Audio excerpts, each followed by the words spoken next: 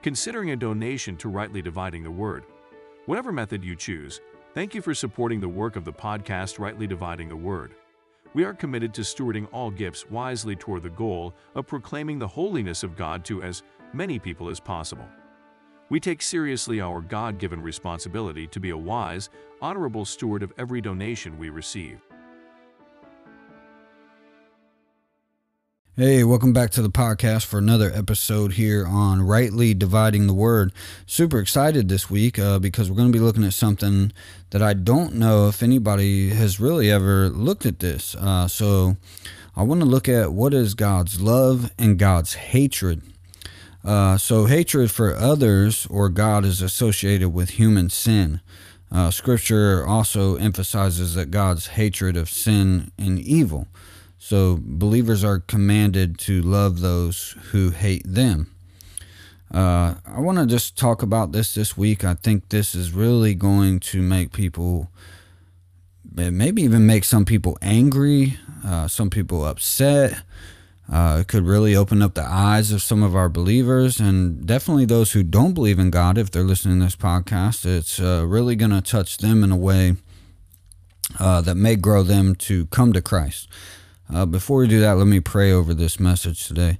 Heavenly Father, we would ask that you would open the minds and the hearts of the believers, Lord, that you would seek to give them your wisdom and to give them your knowledge through the Holy Spirit, Lord, that you would guide them, use the Holy Spirit as their teacher to allow them to understand the right dividing of your word and your doctrine in this message, Lord. We pray this in your Son's name, Jesus Christ. Amen. All right, so what does the Bible say that God hates some people? Well, Romans 9, if you look at chapter 9, verse 13, it says that God hated Esau before Esau was even born. So as it is written, Jacob I loved, but Esau I hated. It also shows that God set his saving love on Jacob and then rejected or hated, same thing, rejected or hated Esau. And then we see in Psalm chapter 5, verse 5, it says, "The arrogant cannot stand in your presence. You hate all who do wrong." Notice that it is not some like abstract sin or wickedness that God hates in this verse. It is people whom he hates. It's not a sin or something that we're looking at. It is literally a people that he hates. Psalm 139, 21 and 22 says, tell us that we basically... what it's trying to tell us is that we should join God in his holy hatred of these people. Do I not hate those who hate you, O Lord? I have nothing but hatred for them. I count them my enemies. The New Testament says the same in Revelation chapter 2, verse 6. It says, yet this you have. You hate the works of the Nicolaitans, which I also hate. So now the question really comes, how do we rightly divide the doctrine on this matter? Because I already know that the listener is saying, no way is God promoting hate. Well, yes, God hates sin. It's obvious why he flooded the world and erased everybody except for Noah and the family that was with Noah, his wife and his children. And why he wiped out everything that was created because he hated what he saw. It's I think it's hard for the Christian to understand that. It's definitely hard for the non-believers to understand that, and especially since they don't even believe in God. So, really, they don't really care, but they don't understand how he could, how does he hate some people and love others? So I think to rightly divide this, we need to look at the text, obviously. We're not going to speak from our own understanding. We're going to look at what God says, and you can chew this word and drink the milk and decide on your own what it is you think Scripture is trying to say, which we all know Scripture has one interpretation but can have, 100 applications. So look at Luke chapter 14, verse 26. If anyone comes to me and does not hate his own father and mother and wife and children and brothers and sisters, yes, and even his own life, he cannot be my disciple. I don't think we need to expound upon that. That is a super clear text. It literally means to love less yourself, to love less your children, your brothers, your sisters. If you can't do that, you can't even be his disciple. The cross reference there is Luke chapter 9, verses 23 through 24. Those who would be Christ's disciple must, 1, love their family less than they love Christ. Number 2, they must bear the cross and follow Christ. Number 3, you have to relinquish everything. These are ways of describing complete commitment. So we need to be committed to Christ. The first condition for discipleship is to hate one's father, mother, wife, children, brother, sister, and life. The cross reference is Luke 18:29 and 6:20 through 22. And hating is really just a somatic expression of loving less. So it's just a somatic expression of loving something less than something else. So Psalm 139, 21 through 22 says, Do I not hate those who hate you, O Lord? And do I not loathe those who rise up against you? I hate them with the utmost hatred. They have become my enemies. Now, again, I love the Bible, and when you study it and you practice biblical hermeneutics and you understand biblical interpretation and the science of hermeneutics, it really is so clear that we cannot love those who hate Christ. We are to love them, but we also have to hate what they loathe. They rise up against you. I hate them with the utmost hatred. They have become my enemies. So that gives us this important perspective on this matter. To hate someone is to count him as an enemy or to treat him as an enemy. So in the Bible, hatred is not an emotion primarily, but rather a covenant action. So those who treat God as an enemy will find God treating them the same way. Since they are his enemy, he hates them and he will destroy them. So when the Bible speaks of God loving someone, it means that he has chosen to favor them. So when you see God loving somebody in the Bible, he's literally chosen to favor that person or those people. When it speaks of God hating someone, it means that he has literally chosen not to favor them.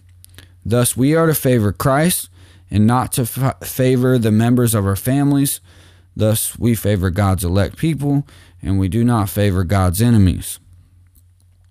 So when people, enemies, or family members attack the church, we must be on the side of Christ, and we must side with Christ on this matter. And when God favors us, it means he elects us. Those who he disfavors, he leaves in their own damnation. I think it's very clear in the text. I want to go back to Psalm 139, 21, and 22, and I'll read it again. In the text, the psalmist is saying, Do I not hate those who hate you, O Lord? Which is yes. And do not loathe those who rise up against you? I hate them with the utmost hatred. They have become my enemies.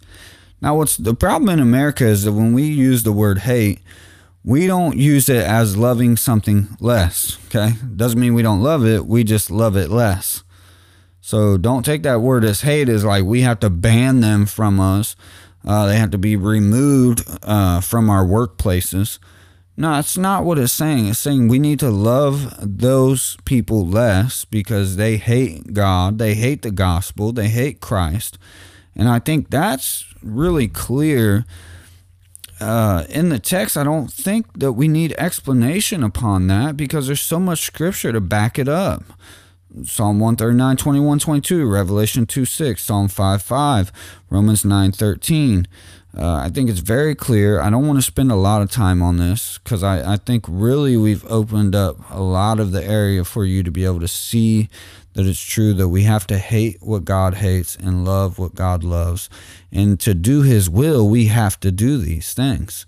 We have to love and seek what God would seek, and we have to be rid or love less what God would love less. And God does not love people who hate him.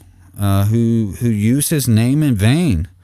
Now, yes, we would want to give them the gospel and the law and preach and proclaim Christ, but trust me, as many times as I've practiced apologetics in my life, you're going to speak to a lot of people who don't care what you're talking about, and they're going to have a million ways to which Scripture is not true, it's man-made. Oh, how are you going to believe in a piece of paper that just has black ink written down on it? They don't even understand what divine inspiration is because their mind has been closed off to the gospel because they're enemies. So we need to treat them that way. I'm dealing with that issue right now with several people that I work with. I have several people that I'm trying to get to understand the Scripture, and really I've just kind of realized I need to just let God deal with these people because there's nothing I can do to convince them.